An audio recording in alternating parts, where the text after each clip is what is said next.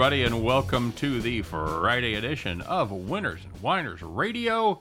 My name is Scott Steen, and I am the lead handicapper over at winnersandwiners.com. Good to be with you. And I'm your co-host, Scott Rochelle, senior handicapper over at winnersandwiners.com. Didn't know I was going to put a little grace note at the end there, did you, buddy?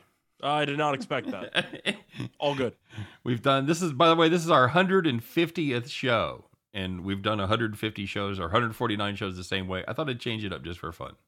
Well, we can get away with it now. That's right. Very good. So we've got a fun show today, guys. Of course, it's Friday. We're going to take a look back at that barn burner of an NFL game on Thursday night. Had a pretty good barn burner in college football as well. As those teams have a lot in common, Scott. All four of them not very good. So we're gonna break down those. We're gonna take a look at the Friday football action. We got three good college games going on. Of course, we'll give you our thoughts on the MLB situation, playoffs coming up, who to get on, who to get off, Cy Young stuff, everything. We're going to delve into that. Of course, we'll do our Donkey of the Day. We'll do our Bet the Farm. In other words, it's a packed full Friday, Scott. So how'd your Thursday go when it comes to wagering? How'd you do? Overall, not great. Could have been worse, though. I ended up having James Robinson over in receiving yards, and that was at 23.5, went up to 25.5, so I beat a decent line move there. Okay. Ended up with -2. So that didn't go too well. It was really weird because Hyde was a healthy scratch, so you knew Robinson was going to be on the field for about 90-something% of the snaps. Then Shark fractures his ankle in about the first 2 minutes. So you assume they're going to start throwing it to him a little bit, and he got absolutely nothing. Nothing. So that ended up losing, but I did do a teaser, and the first pick was the Bengals -1.5. So Nice. Could have been worse, but I would have much preferred to have also won the receiving yards prop. What about you? I had a correlated teaser with the Bengals -1.5 under 52. And we hit the team total over for the Virginia for the Cavaliers. We did not do as well on our other premium play where we laid the Bengals with 8.5. That first half pretty much doomed us there as they gave up just ridiculously long drives to a terrible football team. So overall, not bad. We took it. We had some shots with our farm play, Scott. We had over 13.5 in the first quarter. Virginia ran 29 plays actually in the first quarter, and they were able to manage just 9 points. They had a safety. They had shots. They had the big thing was having the big tight end or whatever they call him, the H back there, 99. Drop that ball at about the 20 on wide open wheel route. That probably wouldn't have been a touchdown, but it would likely have been inside the 10 there. And I think at the end of the day, that there were a lot of plays. We just didn't have enough chunk plays, which I feel like was the issue. But yeah, definitely had some opportunities. Well, and we were counting on the Virginia defense to be just dreadful. And for the first half, Miami's offense stunk, but they were so bad they didn't eat up basically any time off the clock. Three. They'd a running play, no yards, incomplete. They'd run about 40 seconds off the clock, give it right back to Virginia. That's how you run 30 plays in a quarter. There's no other way around it. The other team ain't running very many. So, overall a decent day. But we always strive to get better, and of course we always strive to hit the farm. So we've got a pretty nice farm play that we're pretty excited about here for today. So we'll get to that one a little bit later. But Scott, let's find out there in the betting world who maybe didn't do as well as you and I did, somewhere around breaking even is where we ended up, maybe a little bit up. A lot of people would have liked to have been even today, Scott. You know who you are. And there were some heartbreaking games out there where you thought you had a winner, only to see defeat rear its ugly head at the very last minute. Time to call the cops, baby. All right, let's get it rolling, shall we? We're going to take a look in the major leagues. If you have the Angels on the money line playing the Rangers, they did exactly what you want them to do. They got off to a 5-zip lead in the first inning. They led 6-5 after going into the 8th. So, it's white knuckle time, peeling back those fingernails. And, yep, they got bloody stumps on your hand. Those fingernails are gone because the Rangers scored 2 runs in the bottom of the 8th. That was all she wrote, Snedley, as the Angels end up losing that one 7-6. So the lead on that story, Scott, Angels get outscored 7-1 over the final 8 innings. Pretty much. But looking at the second one, I mentioned the football game before. But if you had the Jaguars on the money line at plus 280 against the Bengals, you were in good shape. Led 14-0 at halftime. Could have been 17-0 or 21-0 had the final minute not resulted in a 4th and goal line stuff. But anyway, ended up leading by 7 points with 10 minutes left. Outscored 10-0 in the final 9:08. Bengals won 24-21. Just absolutely brutal. So let me ask you. I mean, we'll. Well, you know, we're gonna talk about that a little bit later. We can. Well, because we had toyed with the idea of having that available for a couple things, but what I wanted to ask you did that change the momentum going into the locker room, even though you're down 14-0? I didn't have an issue with them going for it on 4th and 1. The issue that I had was that you called a timeout just to run a speed option. Are you serious? Right. Like your quarterback's what, 6'5", 220, 6'6", 2. You do a sneak. Why are you running horizontal? Go vertical. So you have more a problem with the play call and or calling timeout than you do with the decision to go for it. The timeout I'm fine with if you want to give your team a breather. I right. hate the play. You had extra time to come up with that crappy play call. Yeah, have they never seen a tape of Brady? They know how that works? Just run the sneak, man. You go up there, first sound, you sneak the ball, everybody pushes you. It's almost automatic. So, and then Cincinnati they go to the locker room down 14-0 when they should have been down 3 scores. They come out immediately, score a touchdown, and they shut down Jacksonville, come back, score another touchdown, and the game is afoot. So there you go. That was a huge series there before halftime, no question about it. Finishing it up in the other football game on Thursday night. It's the Miami-Virginia game. If you had Miami on the money line, well, on one hand, they didn't lead the entire game. On the other hand, they had a very real shot to win it. They were down 2 points with 94 seconds left. They're driving down the field. Why? Because Virginia's defense, not good. I believe we mentioned that. At 1st and 10 at the 14-yard line. And Miami, Scott, after just pretty much slicing through that Virginia defense like butter, they decided to play for the field goal. They go running play, positional kneel down. They get the spot perfect for the kicker, right where he wants it, 33 yards. Doink! Off the left upright it goes. Miami loses that game 30-28. If you had the Hurricanes on the money line, call the cops. We can talk about the strategy on that and if that was a good or a bad move to settle.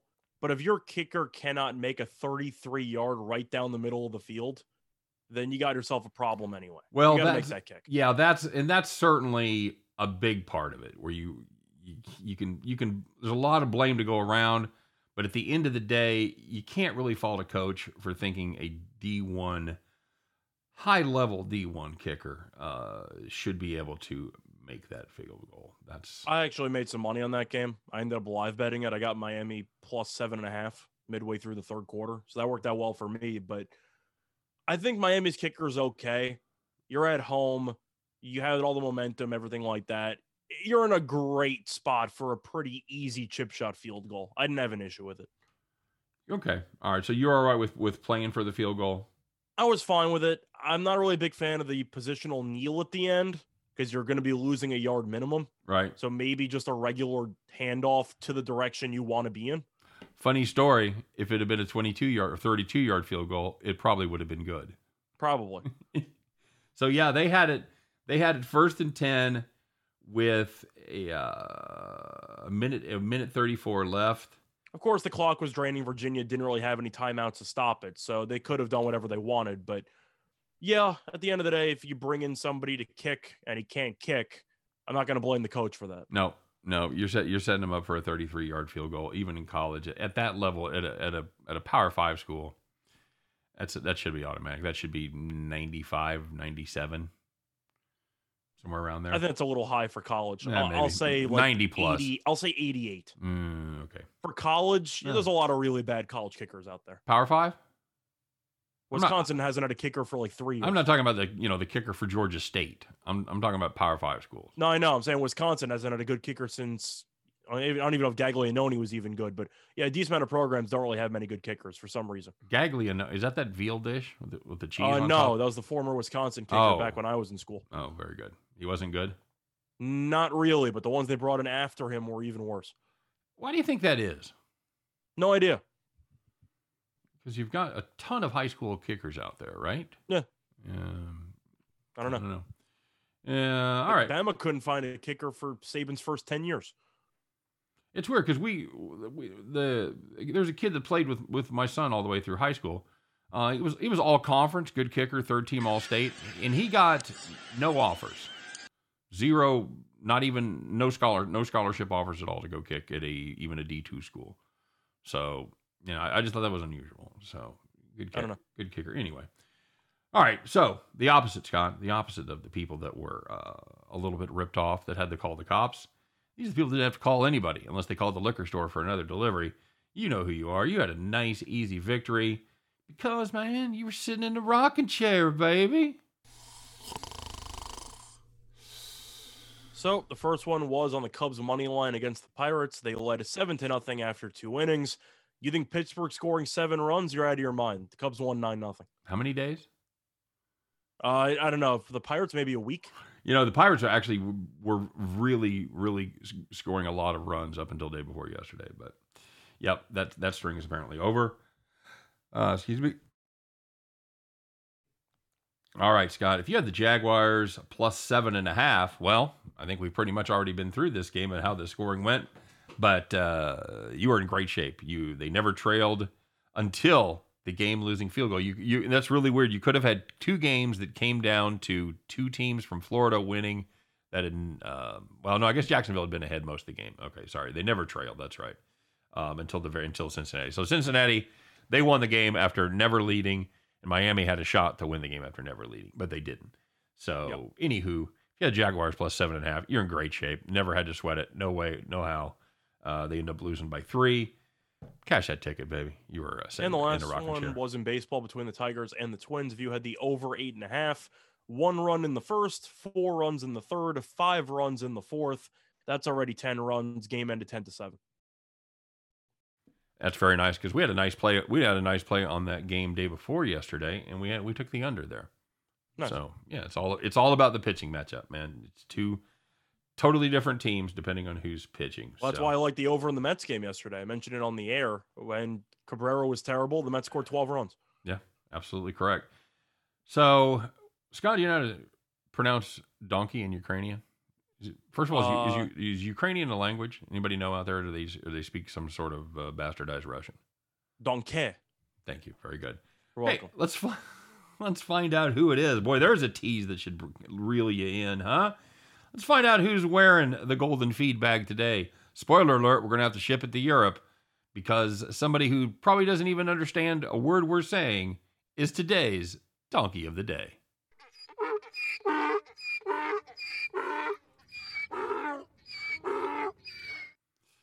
Scott, take it away. So for this one, we're going to be making a little bit of a trip to Europe. And believe it or not, donkeys or stupid people exist in other countries. Uh-huh. And we're going to talk about the Ukraine because there's a Ukrainian hockey league that's going on. And forward Andrei Deniskin, well, he had a little bit of an issue in one of the games that he ended up playing in earlier this week. He made a bit of a racial gesture.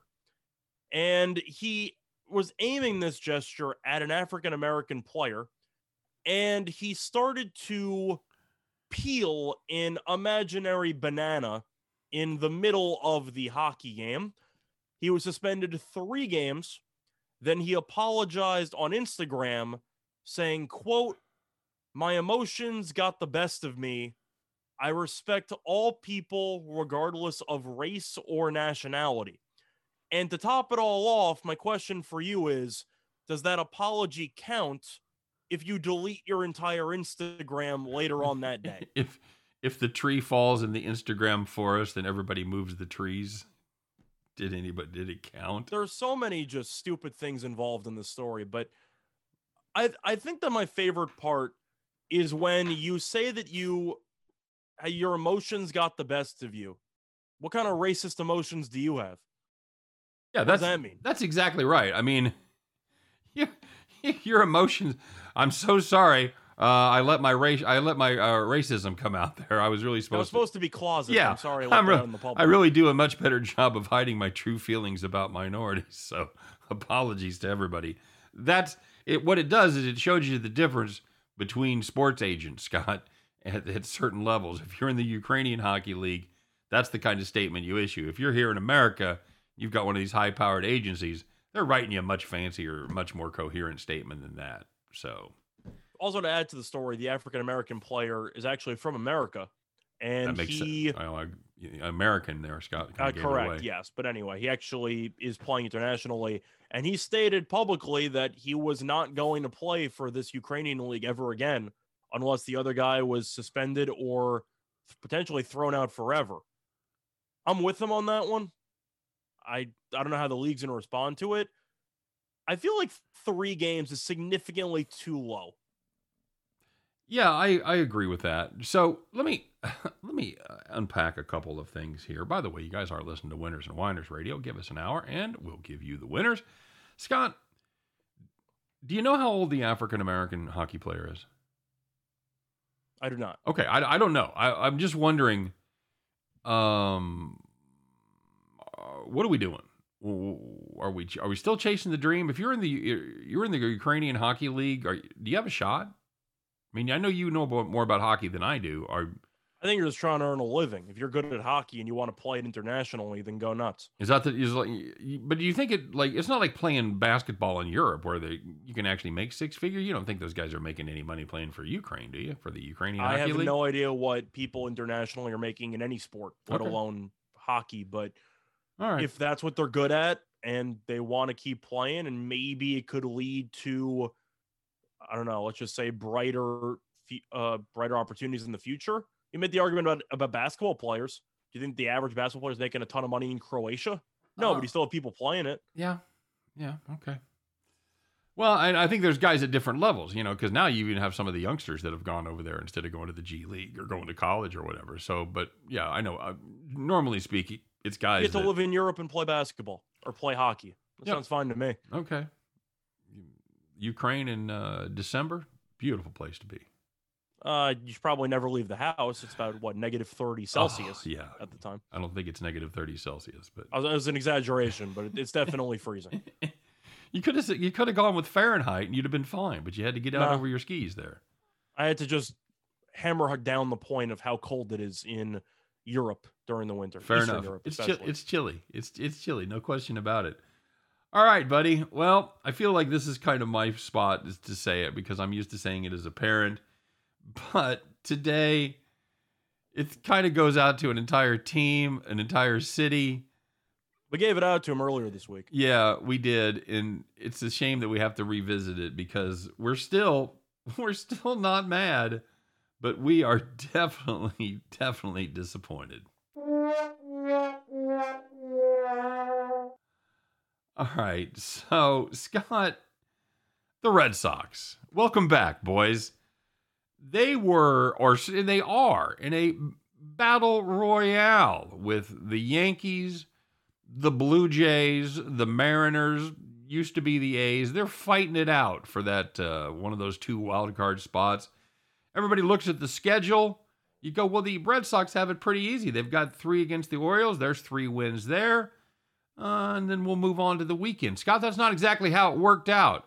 Somebody break up the Orioles, man. They're hot because they took 2 of 3 from the Red Sox, and that has put the Red Sox in a little bit of a jackpot because they went from pretty much in control of the wild card spot there.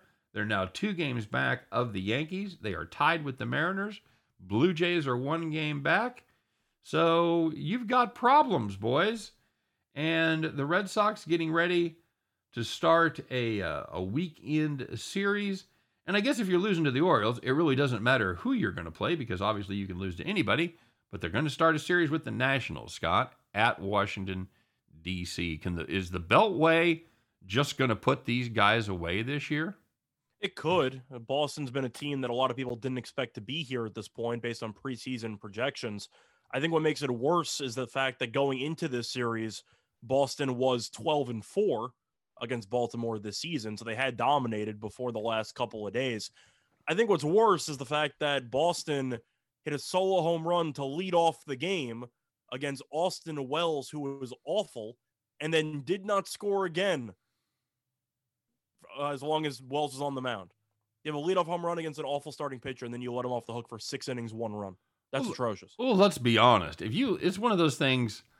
If you look down at the lineups for teams like Baltimore, Arizona, those kind of teams, and you don't recognize that pitcher, there's a good chance he's making his first or second start in the big leagues, and he's probably Wells not very has good. Been around since the middle of the year, but his ERA this season is 6.75, and you let him go 6 innings, 1 run against you. Not good, not good at all. They had and who beat him the other night? It was somebody stupid beat him the other night too, right? They lost to Bruce Zimmerman. That's right. It was Bruce Zimmerman. God.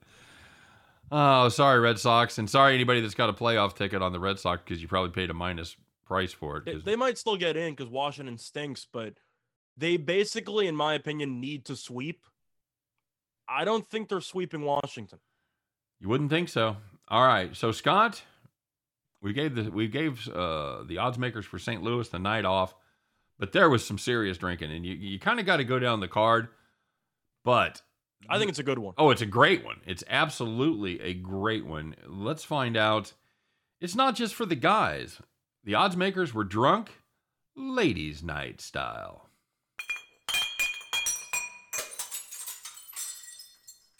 Go ahead.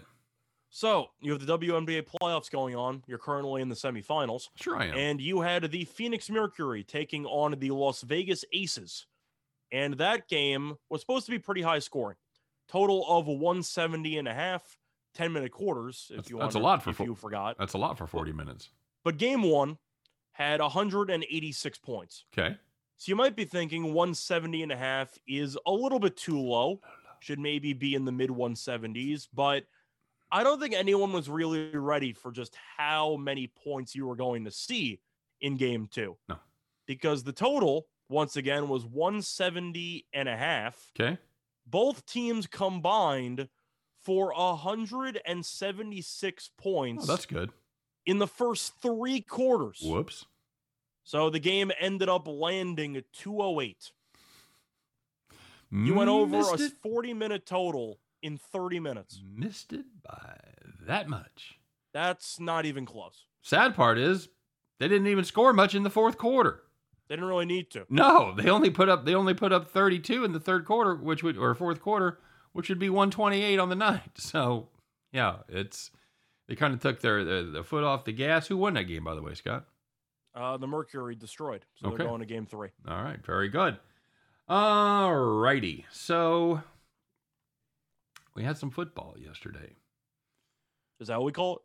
You know, it was actually a pretty good game. Well, they were both good games. We'll start in the NFL as Cincinnati runs their record to 3-1 on the season. Probably not sustainable.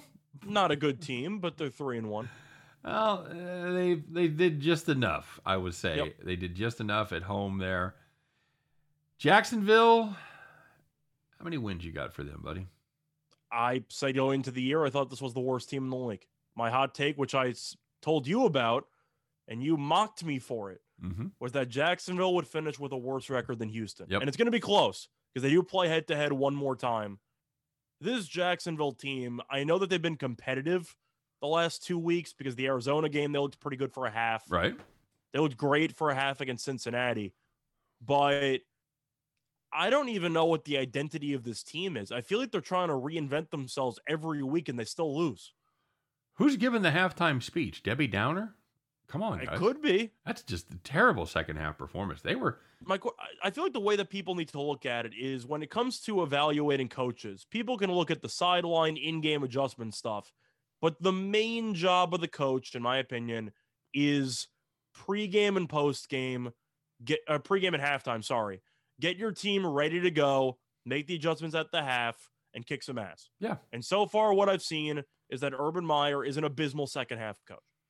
Well, it's hard to argue with after their performance the last 2 weeks. They had teams that were obviously better than them on the ropes, had them each down, and yeah, couldn't get it done. So now, you might disagree about the importance of in-game decision-making, stuff like that, and that is important, but you cannot underestimate how valuable good just second like locker room talks are. And I don't know what Meyer is telling his team, but maybe try the opposite. So we got this. You guys don't even have to worry about it. Don't sweat it. Yeah. I don't know if you agree with everything I just said, but that Meyer seems unlikely. has been as bad as I thought it was going to be. You're what? Meyer has been as bad as I thought he was going to be. Not good. Not good. Any theories on why these super college coaches fail at the NFL level? Well, I think one example can be found in the recent trade that Jacksonville had when they traded away Henderson. So Urban Meyer handled the situation by calling Henderson's parents to let them know that he traded their son. What? There's a story that came out that happened. How is he not donkey of the day? The story that came out that happened, which kind of circles back to my main point, which is the fact that Urban Meyer still treats his players like they're in college. Right. And they're not. They're adult human beings. When does that scenario come up in college, though? We've traded him to Penn State, and I wanted to call his parents and let him know. What? I heard that story, though, that Meyer apparently talked to Henderson's parents to let them know that, like, what are we doing here? Where did you hear that story? I actually heard it on a podcast on YouTube about a day or two ago. Okay. All right. But pretty reliable source. It's a guy that I watch. But anyway. Oh, well. Yeah, I think the main issue is the fact that Meyer and a lot of other college coaches think that they can say whatever they want or do whatever they want because college kids would listen to them. When you're talking to grown men, you have to actually earn their respect. Yeah. Yeah, you do. You have to show them that your way is the right way. And a lot of these guys do the rah stuff. They treat them like they're college kids because that's all they can do. And yeah, they go back with their tail between their legs. It happened to Spurrier, happened to Saban. What makes Pete Carroll able to make the transition successfully, Scott? Russell Wilson. Is that it? Yeah. Okay. The more that I watch Pete Carroll, maybe it's just me, but the more I watch him, the less quality of a coach I think he actually is. Is that a hot take? No, I think Russ bails him out a lot. Fine. I think he's fine. He's been more successful than some of the other guys, but he was blessed with one of the best defenses of all time and an elite quarterback who was taken in the middle rounds. If he doesn't have that, I don't think he's still in Seattle. That's all I'm saying. Yep. I'll tell you, I was at the game where they figured out what they had with Russell Wilson as a game against the Chiefs. And that was a preseason game, right? Uh-huh. Yeah, and he was just a monster. And I saw him, and I'm like, how is this kid a third-round draft pick? Of course, at that point, we're wading through Brody Croyle, Matt Castle, Tyler Thigpen. Like, how did this guy go in the third round and the Chiefs didn't take him? Just heartbreaking. But, you could tell, even in preseason, you could tell how good the kid was, because he could move, he flowed well, he had an arm. It was quite a performance. He had a great game, and that was pretty much he was off and running because they ended up trading the guy they got from Green Bay that had like two good games. It wasn't a Hasselbeck. Who was it? Flynn. What's that? Flynn. What was his first name? Matt Flynn. Matt Flynn. Yeah, that's exactly who it was. He had been Rodgers' backup and had 2 or 3 good games, Scott. Give or take. He had the 6 touchdown game against the Lions. Yeah, that was the deal. Which it kind of reminded me. This is before your time. It reminded me of Scott Mitchell, who was a quarterback for the backup quarterback Dolphins. For the Dolphins. Yeah, and he got called to performed well, and then signed a big deal with the Detroit Lions and was dreadful. Yeah, so I didn't know if you were. Is that still you don't remember that, do you? I know the story. Okay. I wasn't alive yet, but I know the story. Okay, probably saw it on a podcast on YouTube. I think I saw on NFL Network. They did a breakdown of like awful quarterback contracts or something, and Mitchell was on there. I could see that. Yeah, he wasn't good at all. All right. Well, we'll come back. we'll take a look at the college game as well. Kind of put a bow on this NFL game. Talk to Scott about whether we think the Cincinnati Bengals are any threat to make the playoffs. We'll do all that right after this message. All right, everybody, welcome to the second half of Winners and Whiners Radio. Give us an hour, and we'll give you the winners. Scott will just put a bow on this. Bengals atop the AFC North. Of course, they're 3-1. The Baltimore Ravens, Cleveland Browns yet to play. Bengals have a shot at making the playoffs? They have a shot. They're not going to get in, but they have a shot. I think this team will probably go 7-9. Or sorry, 7-10, 8-9. You think they only win 4 games from here on out? Yeah, I don't think they're very good. Okay, well, maybe we'll cook up a little something there. I'll take the over 7.5 on that. I'm sure you'd be getting a pretty solid minus price there at 7.5 right now. I don't like the way you're thinking. You just said they'd win 7 games. Yeah, okay. I am. I'm just saying if we're gonna do it, I'm gonna need a decent plus price return. I'm not trying to get robbed. That sounds like you're moonwalking back there, buddy. I know I was moonwalking. I just think that this Bengals team, Burrow's good. The offensive line's a bit concerning, and the defense. If you're going to really throw Eli Apple there in 2021, you really got to reassess something. Well, he can't be playing. He won't be starting all year. They're banged up. He shouldn't be on the roster. He shouldn't be in the league. Okay. But anyway, Cincinnati, they did enough to win. Is Zach Taylor a good coach? I have no idea. All right. I don't know. It remains to be seen. AFC South, worst division of football. Yeah, I think it is. You can make the argument with the NFC East. But I actually think the Cowboys are pretty good. Yeah. That's a pretty good team. I think the Cowboys are as good as the Titans, and the Texans, Colts, and Jags are nowhere near as good as the Eagles, Giants, and Washington. Okay. That's my take.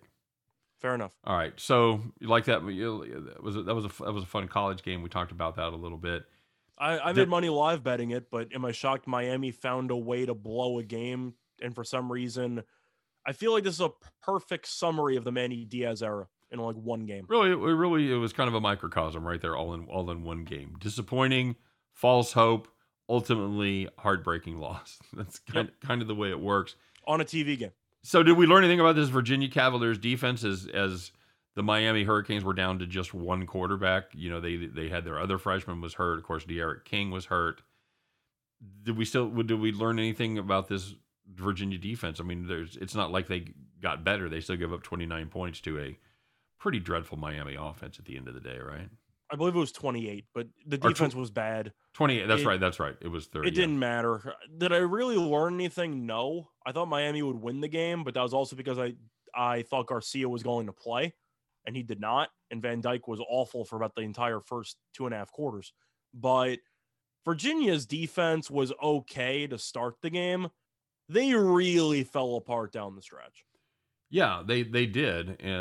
Tyler Van Dyke, he's got some work to do, buddy. That's all. If you look at the stats in the second half, it was actually pretty good, but collectively, not a great performance by him. No, he goes 15 for 29, 203, 1 TD. I also hate the play calling for Virginia. They need to run the ball more. I don't know how in this day and age, but they ended up at the end of the day, Scott, they ran the ball 35 times. Yeah, because they ended up doing that because Miami was basically forcing them into it. But I feel like late in the game, they really were trying so hard to just get Armstrong into space to throw some long passes far side of the field. You can give him some easier throws. It wouldn't kill you. It's like, yeah, we're going to roll the quarterback out to the left, and he's going to throw it all the way to the right on a wheel route. I'm like, why are you making the hardest throws for your quarterback? I don't understand. Did you notice that too? Yeah, they kept doing that. They did not put him in great positions to win. They'd roll him out one side and tell him to throw it the entire opposite length of the field. And I'm just thinking, maybe you should get the receivers closer to him. Yeah, maybe it's just me. That always ends well. They do have some receivers on that team though. Yeah, they do. I like Kemp's. I like Kemp. I like Wicks. 99 had a couple of brutal drops, but I think he's okay though. Keaton Thompson, yeah, he was a leading rusher. So yeah, very good football. What do you do with him? You make him a tight end, I guess. That's the thing is you kind of got him right now as the Swiss Army knife, right? And I don't want to use the comparison of like a Taysom Hill because Hill would play quarterback every now and then, right? You occasionally throw him a tight end. You occasionally can throw him in the backfield, and you just see what happens. He's big. He's a good athlete. I don't know if he's a good football player, but he's a good athlete. Yeah, he's 6'4", 210, And he actually, Scott, is another guy that started as a quarterback. He was a dual threat quarterback in high school. So Well, that's why I kind of mentioned the Taysom Hill thing, Yeah. even though I know he's not actually a quarterback now. but he does have the ability. I think I think they should try to organize some gadget formation thing for him. I think he's talented. I agree. Either one of these teams going anywhere. Obviously, Miami's in a lot of trouble. Virginia, they're done, right? I don't think Virginia's going to make a bowl game. You don't think that's okay? No, that's kind of a They're 3-2. That's kind of a bold take. I don't think that this team can get enough stops in conference play to win. What do they got to get? They got to get 3 more wins. They got Louisville, Duke, Georgia Tech next 3 games, Scott. I think Duke maybe. They'll lose to Louisville. Okay. I think they'll lose to Georgia Tech. Then you got BYU, Notre Dame, Pittsburgh, and Va Tech to end the season. Oh yeah, they've got to get bowl eligible here in the next 3 weeks. So if they lose probably one of those 3 games, they're not going bowling. Don't think so. I'm picking them to go either 4-8 or 5-7. Okay. All right, very solid. We've got baseball this weekend, buddy. It is the last weekend of the season. We've already got some of the matchups set. We have our 2-3 matchups set in both the American League and the National League. Of course, in the American League, you've got the White Sox. Remember the White Sox, Scott? I feel like they were playing and then nobody paid attention to them for the last month and a half. Yeah, they've been the tree falling in the forest with nobody there since August. They've just kind of been doing their thing. So you've got the White Sox. They're going to square off against the Houston Astros. Any prices on those yet, Scott? I did not see any prices. I'm going to assume that Chicago will be a slight favorite. Think so?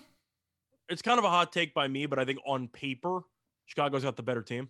I would take Houston. I'm not taking Chicago in that series, but I think on paper, you can make an argument that Chicago's the better team. Well, Houston's 2 games up for the home field advantage right now. Well, that's also an important factor too. So if you want to include the home field, then maybe Houston, but minus 120, it'll be very, very close to a pick 'em. Right. Yeah, I think Houston's going to win the series, but you? I would certainly hope so. I have a ticket on them to win the American League pennant. So the White Sox are a team that has won games in a really awful division, and yet every time I watch them play, they just underwhelm me. I don't love their pitching. I really don't. I don't. And they picked up, of course, a setup guy who they traded a king's ransom for, and Kimbrel hasn't been that good. No, he is not. So both of these teams are dramatic home teams. Have a huge play much better at home. Astros 49-29 at home. White Sox 51-27. White Sox just 40-41 on the road. So that home field advantage, I think, probably going to be a big deal as the Astros really just need to win one there to guarantee the tie. Then it comes down to the head-to-head. I like the Astros, especially if they get the home field there in the which it looks like they will, all things being equal. I just don't trust La Russa at all. That's we talked about that before the show. I know you're excited to see those 2 legendary managers square off. You have a 72-year-old against, I believe it was a 76 or a 78-year-old. I forgot how old La Russa is, but they faced off with each other last time in the postseason in 2002. Good times. What are you guys doing? What are you doing? Scott, do you understand that? Do you understand what drives people to do that in their 70s? Obviously, they have all the money they need, probably have generational wealth to take care of the family for a couple of generations. What are you doing in your 70s? Go travel, have some fun. Well, I can understand why Baker came back because he wants to win a World Series, which he was not able to do. And I can understand if he wants to add a trophy to his collection. All right. As for La Russa, I don't know why he came back or why Chicago hired him, but it worked out. Hopefully he's not driving anymore. It worked out. I'll make a joke every time we talk about La Russa. All right, fair enough. It worked out for him. We roasted him before the season, although we did pick the White Sox to win. Yeah, if La Russa ends up being fired from the White Sox job, he could maybe become the GM for the Mets. He would fit right in, wouldn't he? He would. All right. So I like Houston in 5 there. I think it goes all the way, right? Yeah, I think you'll see a war, but at the end of the day, I'll go with Altuve and company doing enough in order to get the job done. Okay, so then we've got the Braves squaring off against the Brew Crew. That is going to be home field advantage for Milwaukee. I got to assume Milwaukee's going to be pushing 170, if not higher, in that one. That rotation, Scott. It's so good. The Burns, Woodruff, Peralta, and then you've got Hauser. But who's Atlanta throwing out there? Well, you got Morton. You got Ian Anderson, Charlie Morton. What else we got? That's what I'm saying. Who am I missing? You don't really have many options there for Atlanta. Maybe. Max Fried. I knew there was a good pitcher. Yeah. I was missing. So your rotation. Do you set it up? How do you set it up there? You go Charlie. You go Max Fried. Well, Fried's the easy one. You go Fried first, Charlie Morton, and then Ynoa. I guess. You don't put in Anderson. You don't want him making a start in a 5-game series, do you? I don't think you do. But if he was going to, it would be Game 4. Right. That's what I'm saying. It's a tough call. We'll see how Morton pitches in Game 1. Milwaukee at home with that rotation. I gotta take the Brewers in that one. You lay in the wood there with no problem. I don't know if you agree with my price line, but I do think 175 sounds right. I think that's high. Really? I think you're looking at more 140 to 150 tops. Okay. You think Milwaukee's going to get that much respect? I think they should. Okay. Atlanta's a team that I don't know if they're very good. I just know that every other team in that division fell over themselves. Right. Yeah, that's a team that won the division that was 14 games over 500. So like Milwaukee's just a really good baseball team. Yeah, they are. Offense is not fantastic, but they still had a run differential of 129, which was... Of course, Williams being out is going to hurt because he's the setup guy, but Hader's phenomenal. I'm not a big Will Smith guy for Atlanta as a closer. Right. I don't really like their setup situation or their bullpen either. So if Milwaukee's got the advantage in the rotation, in the bullpen, I think Council's a good manager. So I think they might have the advantage on the actual bench. And they got home field. I'll take Milwaukee. So this is interesting because they each have a run differential of 129. They're both plus 129. Okay. The Braves have actually scored 50 more runs than the Brewers, which surprises me. I wouldn't have thought it was that big of a disparity. But, of course, the Brewers have given up 50 fewer runs than the Braves, so that's how it evens itself out. It should be fun. It's going to be a lot of quality pitching. I'd like the under. I'm probably going to be a big fan of the unders, especially in Game 1 there. Well, I was going to ask, are you going to buy into the playoff unders in the first round or two for MLB? You have to. I think you have to, right? So you get Fried Burns Game 1. Yeah. I'm not taking the over. No, and that's traditionally that's how it goes. And everybody gets tighter. Those decisions get a little jinkier. Games get tighter. You see less runs. You start bunting in the third inning and stuff. Games. Oh, absolutely. Oh God, don't even get me started. Well, grueling. Plus they throw in an extra 30-second commercial, by the way. So correct. All right, and then you're going to have the St. Louis Cardinals. Scott, big surprise today. They announced they're going to start Adam Wainwright in the wild card game. Does that stun you? Disrespectful to the J.A. Happ. Disrespectful. No, obviously. They're going to be going against most likely the Dodgers, as the Giants were able to do it one more time last night. Another ninth inning walk-off, 1-run win. Yikes. Dodgers are 2 back with 3 to go. It doesn't look good. It puts the magic number for the Giants at 2. Any combination of one of a Giants win and a Los Angeles Dodgers loss, and that'll be the season. So let's go with the premise that it's going to be Dodgers and St. Louis. Scott, you and I talked about this. Who do the Dodgers start? They start Buehler? That's the thing, is that I was originally going to push for Scherzer, but he's been awful his last 2 outings. Yeah. I think you have to go with Buehler at this point. Well, and Scherzer would be on schedule, right? He pitched on Thursday night. He didn't pitch well, but yeah. No, he did not pitch well, and he threw a ton of pitches. I believe it was it Wednesday night, I believe. Was it Wednesday night? Was that? Yeah. Okay. Because yesterday the Dodgers cruised, so that's I believe it was 2 nights ago. Okay. All right. Well, yeah, that's what. Okay, So he'd be able to go on regular rest then, because I'm not sure if that's going to be a Tuesday or Wednesday game at this point. But he should be well rested. So it's got to be Scherzer then, right? Well, that's the point, is that he's been so bad for the last couple of outings. Now, of course, Buehler pitched on Tuesday, but I also don't exactly know what the Dodgers are going to, let's just say, do with the rotation, assuming that the Giants don't implode. Right. Because the Dodgers play the Brewers, and both teams, you can make an argument, might just try to stay healthy for the playoffs and kind of just go through the motions. Let me ask you a question about that series, Scott. Did the Brewers maybe run more regulars out there than they might have normally to try to keep the Dodgers from making the regular playoffs? Did they do their part to try to eliminate the Dodgers from the division title? I think they could. I think that you can also make an argument that whether or not they accomplish that feat, you're going to have the Giants and the Dodgers most likely cannibalizing each other in the first round anyway. What do you mean? What I'm saying is the Brewers are guaranteed to play the Braves. Right. So you can make an argument that they might not even care, because whoever wins the division and whoever doesn't, you're assuming that they're going to be in a bit of a war, unless you think the Cardinals end up winning the wild card game. You're thinking they're not playing 5D chess at this point?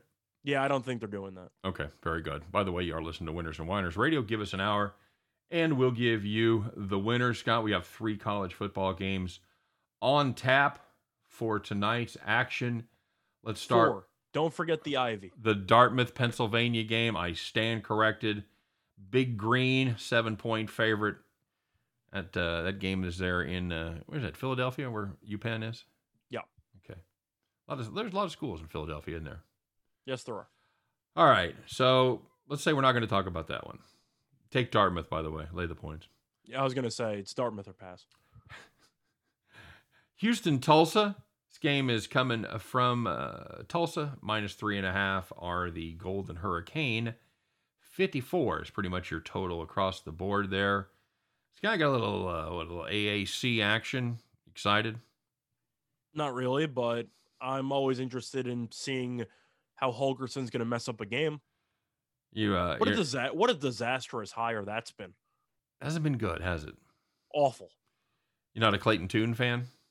Not really, but he also is a guy who hasn't really had many weapons in the past year. I don't think Houston's receiving core is any good. Okay. I know they're 3-1 and all, but don't you think it's pretty telling that a 3-1 team's an underdog to a 1-3 team? It certainly is a message, and I don't know if we're getting a bit of the old okie doke, if they're just daring you to take Tulsa, or if they know something. What do you think? I'm doing it. I'm taking Tulsa. Okay. Now Houston is 3-1. They lost by double digits to Tech in week 1. Then you look at all the other games they've played. They haven't played anybody. I mean, they had to come from behind to beat Navy last game, and Navy stinks. But they beat Rice. They beat Grambling. They haven't beaten anybody. I think Tulsa, for a team that lost embarrassingly to an FCS team in week 1, right, hung tough against Oklahoma State, hung tough with Ohio State for about 2.5 quarters. I'm going to take the Golden Hurricane at home. Okay. All right. I hate this game. I hate everything about this game. It's not a fun game, but you've got 2 teams you don't know how good they are. I was going to say they've lost the good team. They've lost the good team, and they beat up. You can make an argument that Tune and Bryn have been pretty similar this year. They're both okay quarterbacks who throw a decent amount of interceptions. Yeah, that's very true. So, you know what? I'll hold my nose. I'll play the home team with you. I'm really. It's going to be a pass for me, but gun to my head. I feel better if it was 3 because I can see this game coming down to the wire. But yeah, I'll go with the 3.5. Yeah, any 54.5. I can't take an under with Houston. I'll play the under. Okay. I think Tulsa has a little bit for him on defense. Okay. All right. Then 2 games much more excited to watch. Iowa and Maryland is going to be your 8 p.m. Eastern time game. 2 4-0. Big Ten teams square off in this one. Scott opened up Iowa 4. So in this situation, Terp money hitting the board. Do you agree with that Terp money? That turtle money coming in, Scott? Well, it's tempting because you can fade an Iowa team that struggled against Colorado State last week and people are overreacting. But Maryland has been a pretty good team this season. However, they haven't really played anybody. Do you consider West Virginia to be a good football team? I consider them to be an average football team. So they beat an average football team at home by 6. Mm-hmm. They beat Howard. Okay. They barely beat Illinois. Right. And they beat Kent State. Okay. Meanwhile, Iowa has beaten Indiana handily, Iowa State handily, Kent as well, and Colorado State in a game that they were probably looking ahead to Maryland. Okay. Spread's 3. Iowa's a top 5 team in the country. So everybody's assuming this is an ultimate bet on Maryland game because the spread's so low for a top 5 team. I can understand that angle. I'm taking Iowa, though. Maryland, until they actually beat an above average team, I'm going to go with Iowa. Who's Iowa playing next week, Scott? Do you know? Iowa next week Penn has State. a pretty, They play well, Penn let's State. just say fascinating matchup because they take on Penn State. This is a classic look ahead spot. Does that really exist, though, in conference games when you're already facing an undefeated team? Absolutely. You think it does? Absolutely, because it's the number 4 versus the number 5. It's an elimination. But you can make an argument that since this game's on Friday, they have an extra day to prepare for Penn State anyway. Yeah, that's not how those kids are thinking. Okay. It's how the coaches are thinking, not how the kids are thinking. Guarantee it. I'm looking at the under in this game. I like that as well. I think that's a solid play. I'm catching turtle fever, buddy. I'm taking the Terps at home in this one. I like turtles. I don't want to be shellfish. Okay. I'll go with Iowa, but that's just me. Okay. Catching the 3. And you like the I'm laying the 3. You're catching. Yeah, I understand that. It's the 3 points. And you like the under 47.5. Yeah, if I was going to win, I think this game's going to be hideous for the record. I think it'll be close throughout. Right. But Maryland really struggled for about 2.5 quarters, 3 quarters against Illinois. Okay. I'm a little bit concerned that this Maryland offense might just be because of the lack of competition. Illinois is Alabama compared to Colorado State, by the way. Okay. It's a terrible football team. Terrible. Okay. Terrible. And I know what it says about Toledo, though, because they got their ass kicked by Colorado State. I would also posit to you, Scott, I don't think Iowa State's that good. That's fair, too. I don't know if Indiana's that good either. No, they're certainly not they're certainly not the 17th best team in the country, which is where they were ranked when the Iowa Hawkeyes beat them. But I have some questions about Maryland's offense, especially with the penalties. They commit a ton of penalties, and I think Iowa will force a couple turnovers. Okay, very good. And now, final, the nightcap. This is a team that you have an affinity for, Scott. I don't know what it is about you and BYU, because you had an affinity for BYU last year. I thought it was just Zach Wilson, but apparently it's not. Because I know you love them this year. They travel to take on Utah State in their first road game of the season. How about that, buddy? 5th game of the year. First time they've been away from Provo. Or from Salt Lake City, rather, right? Yeah. No, Provo. Yeah. Okay, there you go. Utah play in Provo. I thought BYU play in Provo, too. They don't both play in Provo. Anyway, okay. First time they've been away from home. How about that? Nice. Does that matter to you? I think you can make an argument that it plays a factor, but Utah State is a team that has a solid offense. Mm-hmm. The defense stinks. And that's not a surprise. I mean, that's been Blake Anderson's entire career summed up into one sentence. Good offense, awful defense. Let me ask you this. Do they have a good offense? That's a separate point. Because they looked good. They looked good against Washington State. Congratulations. They torched Air Force. Well, they beat them 49-45. So, yeah. I'm saying offensively, they torched them. Right. And then they beat North Dakota. They put up a ton on North Dakota as well. But they got a real test last week against Boise State. They failed miserably. They put up 3 points last week. Logan Bonner was dreadful. The weird part is they only had 3 points. Right. They had more yards than Boise State. Yeah, they had a ton of yards. They had almost 500 yards if I'm remembering right. 443. Yeah, okay. So, but Bonner was what, 11 for 25, 2 picks? It wasn't pretty. Yeah, that ain't good. Peasley did nothing. He ran the ball 6 times for 9 yards. He's supposed to be their change of pace running back kind of quarterback. I'll be honest, I just don't know where there's going to be a ton of points for Utah State in this one. Is this a look-ahead spot for BYU? You play Boise next week. It could be. Although it's It's an in-state game, and they're playing for the. You know what they're playing for? No, isn't it like a? I have no idea. It's a wagon wheel. They're playing for the wagon wheel. Nice. So that's. I'm actually looking at the first half in this one. What are you going to play? BYU. I like BYU in the first half. Okay. Main reason why it's about 6. Utah State has won some games. They have gotten off to some really slow starts. This is mostly a second half team. Wouldn't you agree? Yeah. Well, yeah, I think they're definitely a second half team, and I know they did a lot of their damage in garbage time last week. They fell behind to Washington State. They fell behind to I believe it was North Dakota. In the first half. They were, because I had them in that game and I was sweating it.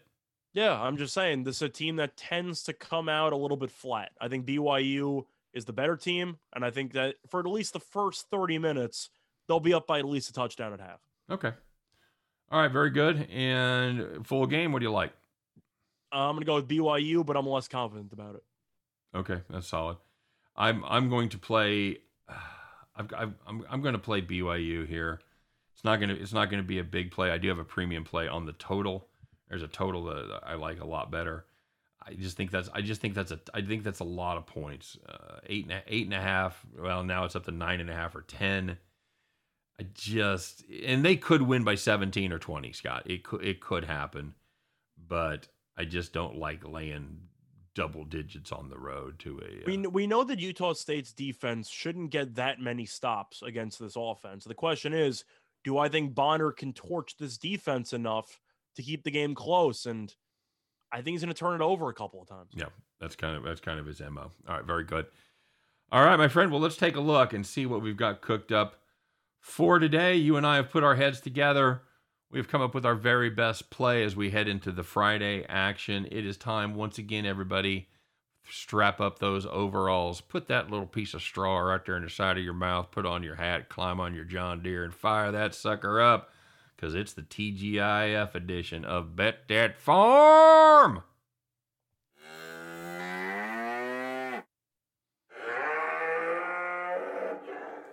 So, for the farm play, we're going to be looking at the Seattle Mariners, and we like a team total over 3.5 at -145 on BetMGM. Now, that does sound a bit juicy, but believe it or not, it should be a lot higher, because Seattle has scored at least 4 runs in 15 of its last 17 games. Meanwhile, the Angels have allowed at least 5 runs in 7 of their last 10 games. Suarez is on the mound for Los Angeles. He actually faced Seattle on September 24th. 5 innings, 4 runs. I don't really know what's going on with Seattle's playoff run right now, but it's something to behold. It is. This team has just found ways to score runs. It's amazing. You counted them out a couple times over the last month or so, and they're just like the Undertaker. They just keep coming back up. Yeah, this is probably one of the juicier plays we've ever made as far as the -145, and that number is just too good. And if you have the ability to take alternate totals, you can get it at 4.5 at +120. It's not a terrible bet, and that may be a lot more accessible to everybody that just has one option, but we think it's worth the extra juice to pay the -145 on the over 3.5. So that is exactly what we're going to do. We're going to fade Suarez there and the Los Angeles Angels. Anytime you can fade that Los Angeles Angels bullpen, that's a good thing, because Suarez, he tends to not go terribly long either. So we're going to Angels bullpen. We're going to get at least 4 shots, maybe 5 at the Angels bullpen. I like that. Take the Seattle Mariners as they continue their unlikely playoff march. Team total over 3.5. That's going to do it for myself. It's going to do it for Scott Reichel. We appreciate you guys checking us out today. For the whole team over here at Winners and Winers Radio, wish you nothing but the best. Hope every one of those tickets in your pocket turns into cash money when you head back to the window. You guys have a great day, and we'll see you next time. Don't forget to check out our specials, as we're going to do our college show and our NFL show coming up this weekend, so stay tuned for that. If not, we'll see you back here at Winners and Winers Radio on Monday. You guys take care. We'll see you next time. Bye-bye.